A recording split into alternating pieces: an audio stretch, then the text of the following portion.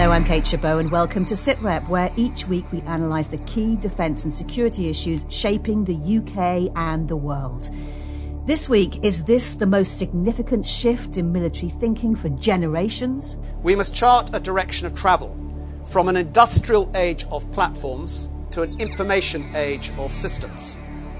Warfare is increasingly about a competition between hiding and finding. We tease out what we've learned about the integrated operating concept set out by the Chief of the Defence Staff this week with the Defence Editor of The Times, Lucy Fisher, and BFBS Defence Analyst Christopher Lee. What is the best way to improve NHS services for serving armed forces families and veterans? We hear about a new survey designed to assess what's needed. So the main thing is that it's part of an overall strategy to make sure we listen to and hear what the views of veterans and families are. We speak to a former naval commander about the carrier strike group due to take part in a large-scale NATO exercise this weekend. And we hear about how a soldier who's living with a debilitating illness is attempting to pursue his dream of a musical career.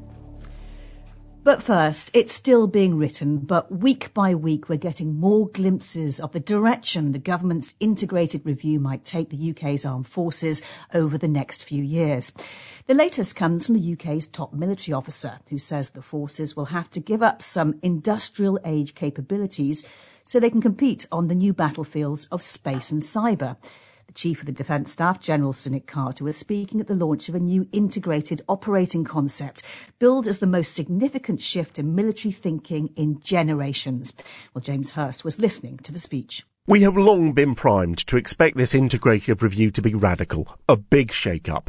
And once again, General Sir Nick Carter painted a picture of a very different world in which the forces are already having to operate, one where political warfare is carried out by the UK's rivals, where digital authoritarianism undermines Western democracy, and one where war itself is an old-fashioned concept among our adversaries. Their goal is to win without going to war, to achieve their objectives by breaking our willpower, using attacks below the threshold that would prompt a warfighting response.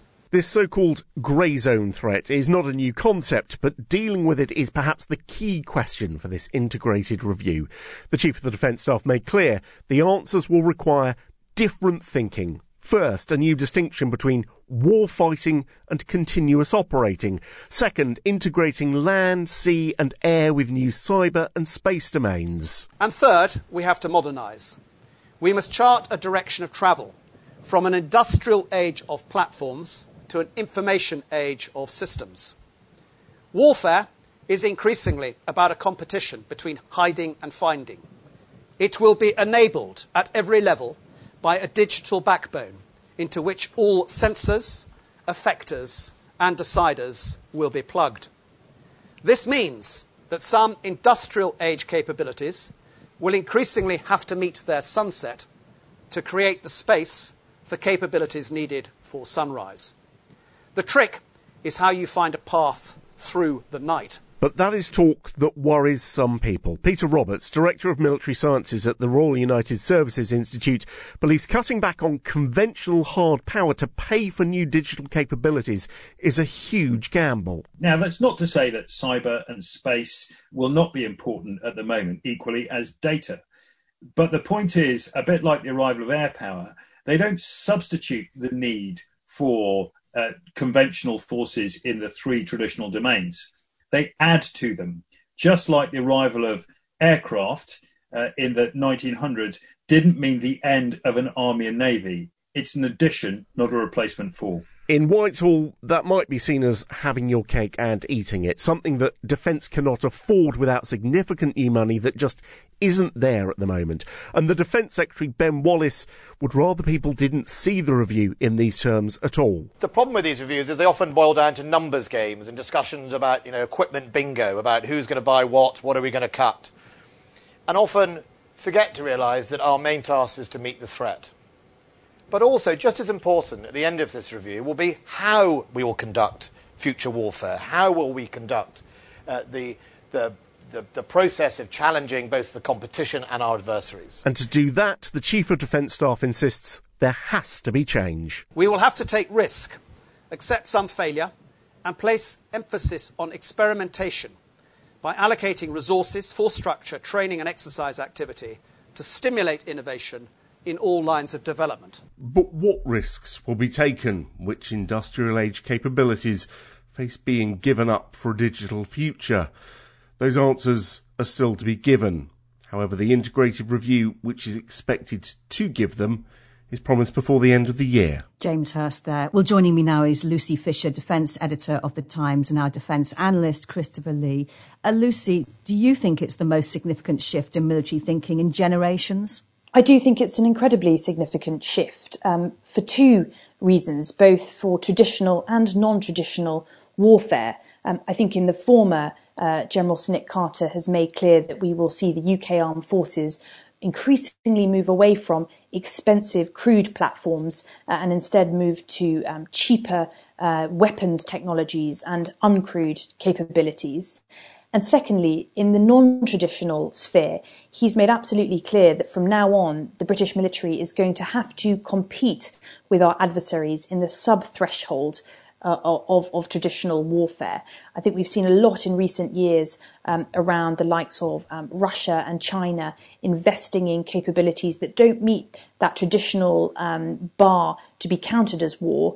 And the UK has tended to overlook that. No longer, General Sir Nick has said, we need to forge ahead to be competitive in that space, to deter war from erupting, and to stop the kind of fait accompli missions we've seen the likes of Russia achieve, for example, in annexing Crimea illegally in 2014. And Christopher, what did you make of the central idea that old distinctions between peace and war, between foreign and domestic, and between state and non-state are increasingly out of date? I think it's the uncertainty of where you go when you do start to change some of the policies introduced by, for example, cyber warfare, a relatively new technology in warfare. What the main theme is, you now sit and watch military power enforcing ideas in certain areas, for example, the Chinese in the South China Sea. And when it's done, you say, well, that's the new status in the world of where the power is. And I think that is what General Sir Nick Carter is really laying the foundations for now. And Lucy, was there any clue in the speech as to what are the specific so-called, as he called it, sunset capabilities that would need to be wound down to make way for the new sunrise ones?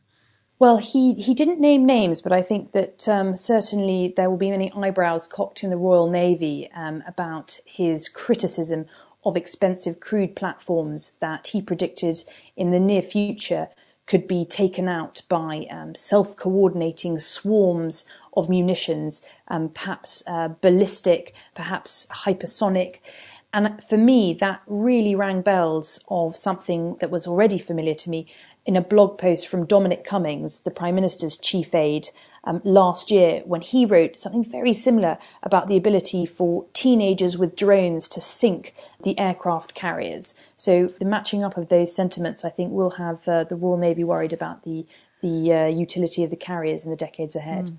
It's quite a thought, isn't it? Christopher, how will this new operating concept change what soldiers, for example, actually do? I mean, if they're being asked to compete below the threshold of war. Yes, but two days ago, you had the chief of the general staff, the head of the army, actually saying, I hope the Navy is going to find places, especially in the Far East, when they deploy the Elizabeth, for soldiers who can go in those big ships in that space and be deployed ashore on exercise, for example. In other words, you've got the army on one hand saying, we've got to work with the Navy because that is the big platform.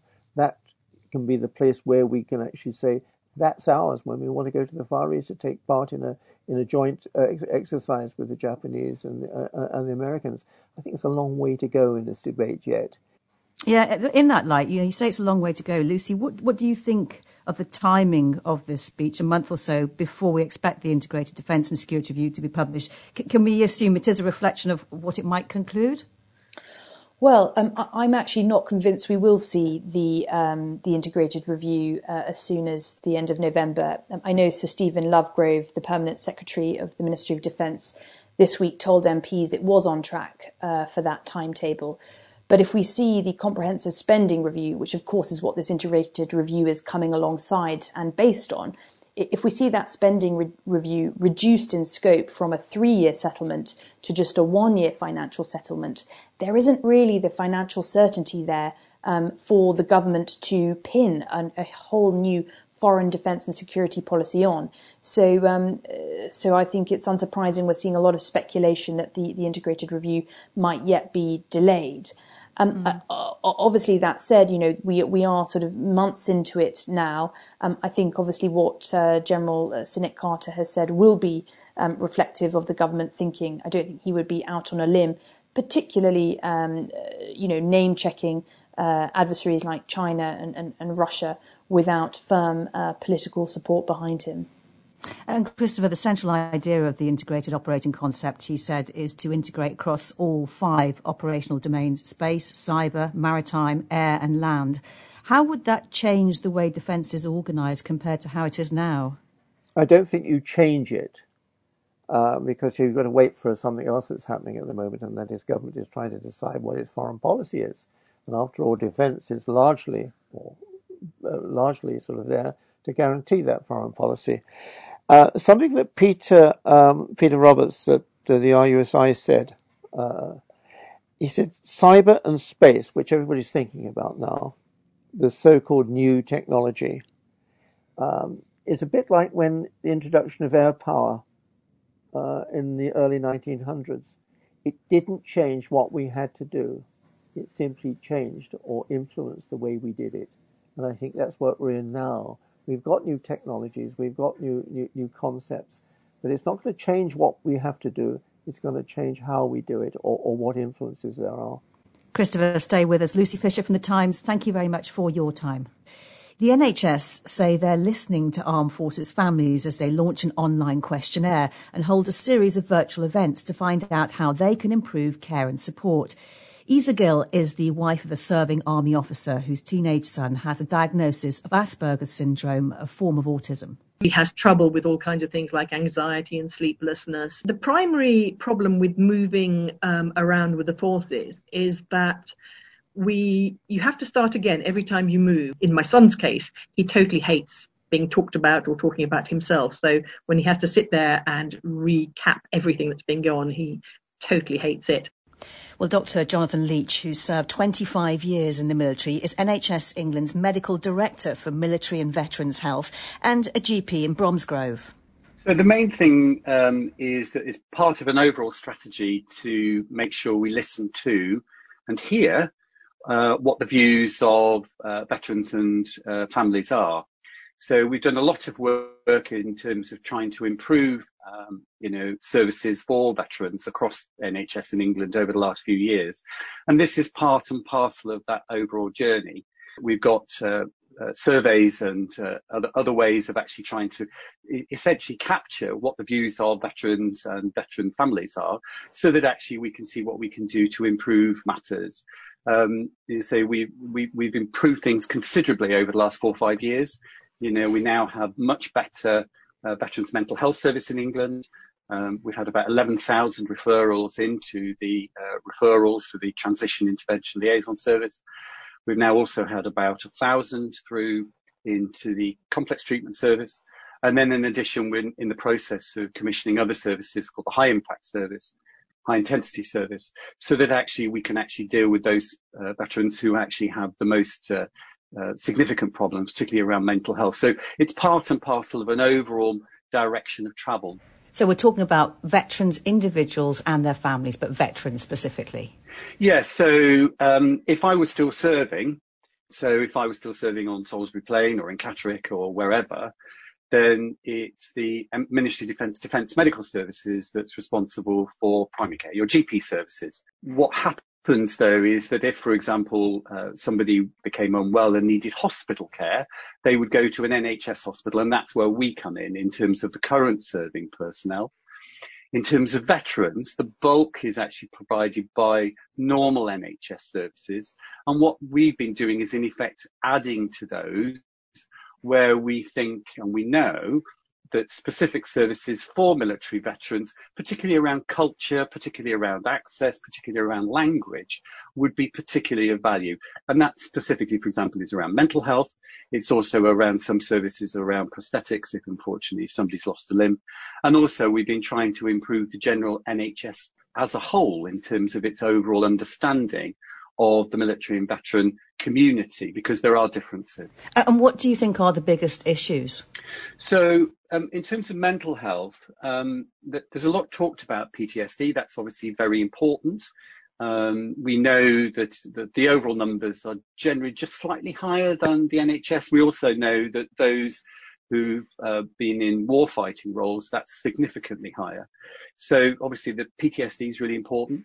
But actually, it's a broader issue in terms of particularly around alcohol, depression and anxiety are probably a much greater number of problems that people have rather than PTSD. But of course, it's in the context that the vast majority of veterans are absolutely fine. You know, I transitioned, took me a year, and I will be the first to say it took me a year to settle, okay? And I had a medical degree, I had a job and things like this. So I can understand how it can be difficult for some people. But the issue is that, you know, for those who need specific help, that's what we've been trying to make sure that we provide better services.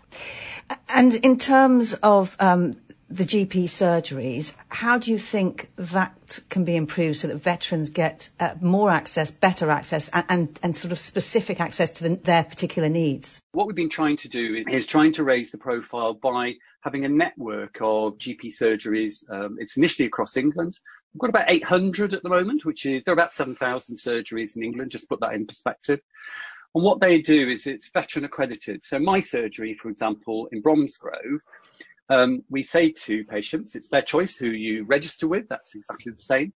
But we say that, you know, we've got this specific skill, particularly because I'm there. And actually my colleagues, my NHS colleagues now have much more knowledge and understanding about the military than they had before. So when somebody registers, we ask whether or not they've served, we code it. And then they have somebody like me who's the clinical lead.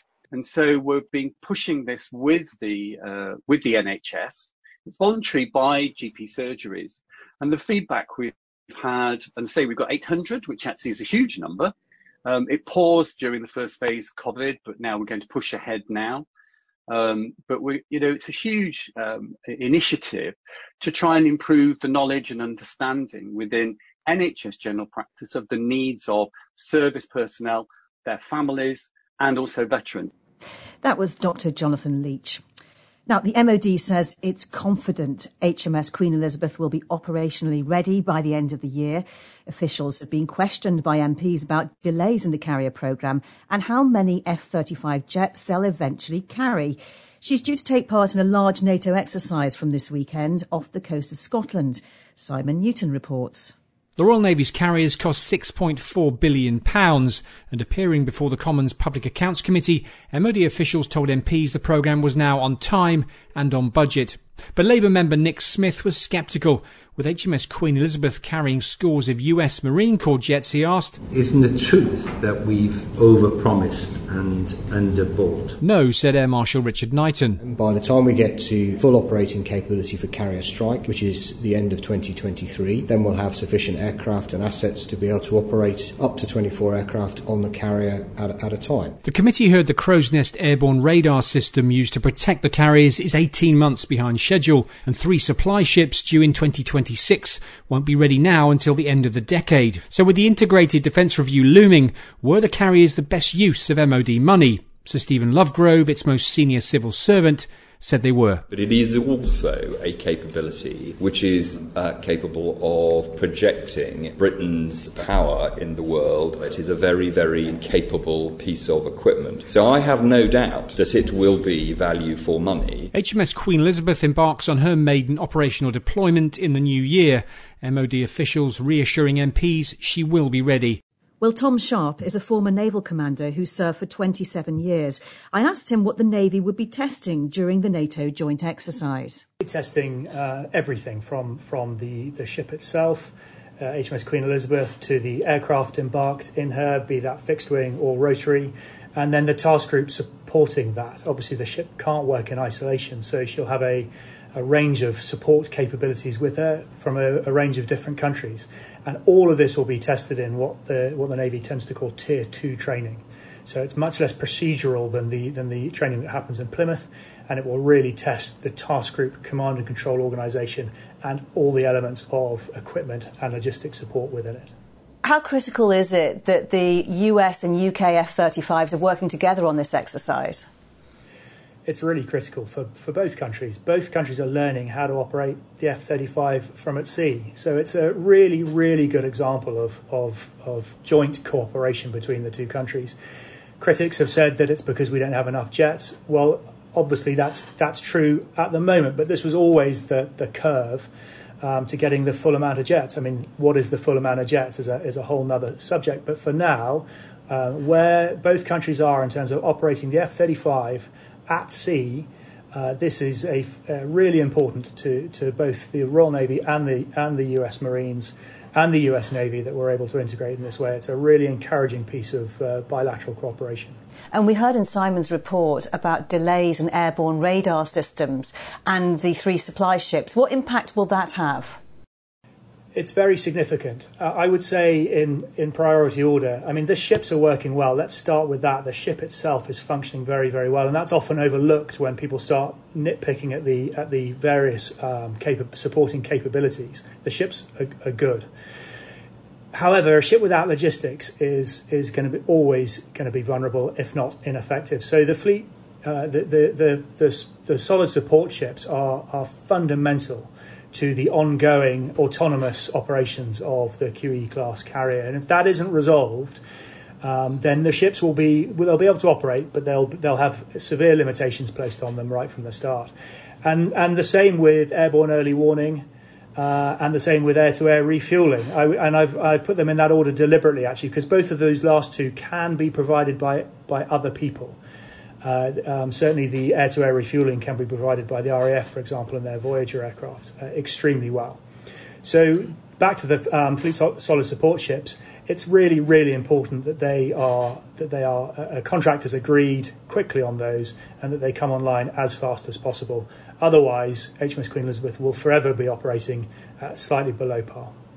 And in that light, do you believe the carriers are good value for money at £6.4 billion? I do, actually. I really do. That's for 2 of them through life. You compare that to 13+ billion for a single Gerald R. Ford class carrier, then they really are good value for money. And I think the way they generate sorties, the way they're operating at sea, the fact that they're not nuclear, I mean, it sounds like a disadvantage, but actually in so many ways it's a huge advantage.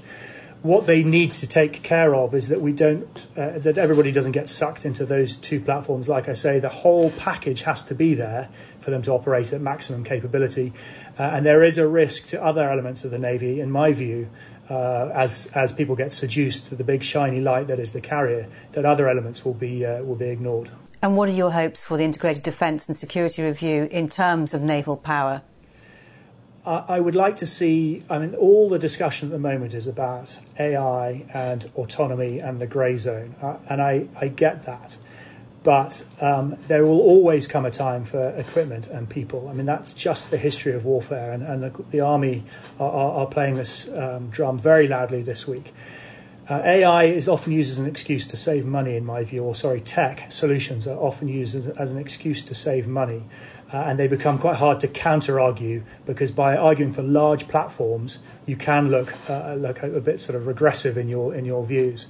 So I want something that's led by the threat. The Secretary of State has promised it will be, but then they've all said that every time, and then properly resourced, and not one that uses both of those to just mask more cuts. But with the economy in the state it's in, I'm nervous about it.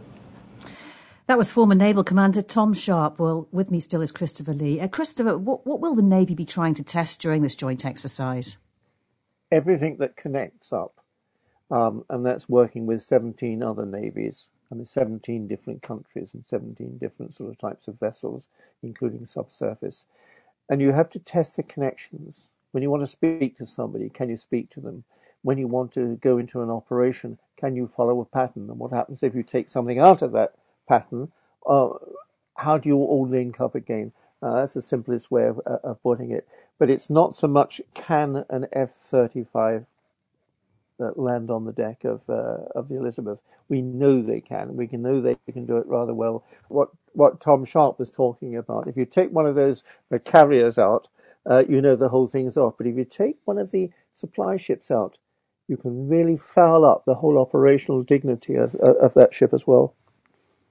Thank you, Christopher. And just to add, marine rescuers are trying to move on a group of whales in a Scottish loch ahead of this exercise. There are concerns that sonar from warships could distress the northern bottlenose whales in Gairloch in Argyll. And finally, a soldier living with a debilitating illness is attempting to overcome adversity and pursue his dream of a musical career. Lance Corporal Liam Wakefield has teamed up with South Coast musicians Cool Star to release the single I Keep Walking. Tim Cooper's been to hear Liam's story. Keep on moving on from town to town. The road's my only home. I'm Liam Wakefield. I've been in the army for 10 years now. I was diagnosed with pseudoxanthoma elasticum in 2018, and I'll be medically discharged this coming December. I had the opportunity to go through music and use music as therapy, and with that I'm now heading off to start a career in music. Keep on moving on from town to town. I'm with Liam at the studios in Gosport where he recorded this track. Cool Star featuring Liam Wakefield, I Keep Walking is what it's called. And Liam explained how music is helping him with his debilitating illness.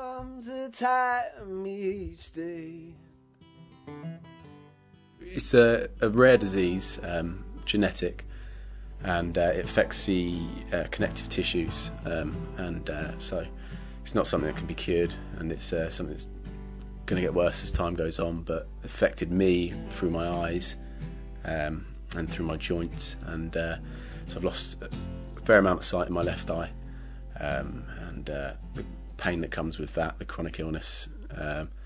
It's just an abundance and an amalgamation of lots of different disorders which just seem to be getting worse and worse.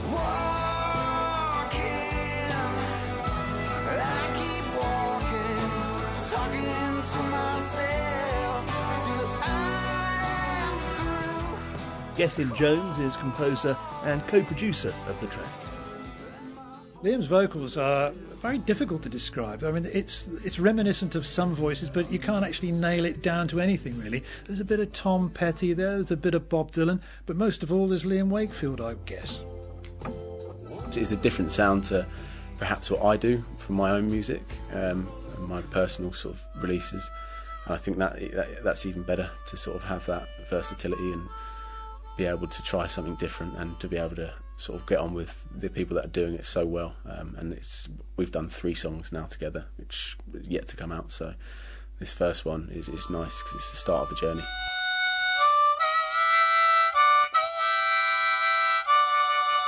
When I look around. Well, we've done quite a bit of auditioning over the years here for songs that I come up with. Sometimes you have to deliberate over it for a little while, but when we heard Liam's voice singing the song, it was instantaneous. We knew straight away that he was right for the song and was going to give a really good performance.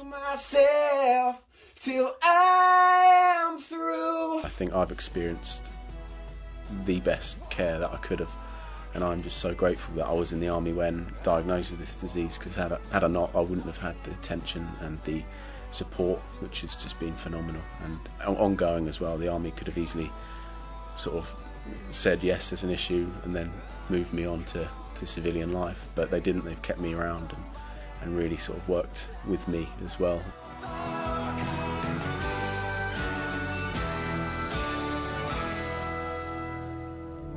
That was Lance Corporal Liam Wakefield there. And that's it from me, Kate Chabot, and from Christopher Lee. Thanks to all of our guests. Don't forget, you can always get in touch with us on Twitter.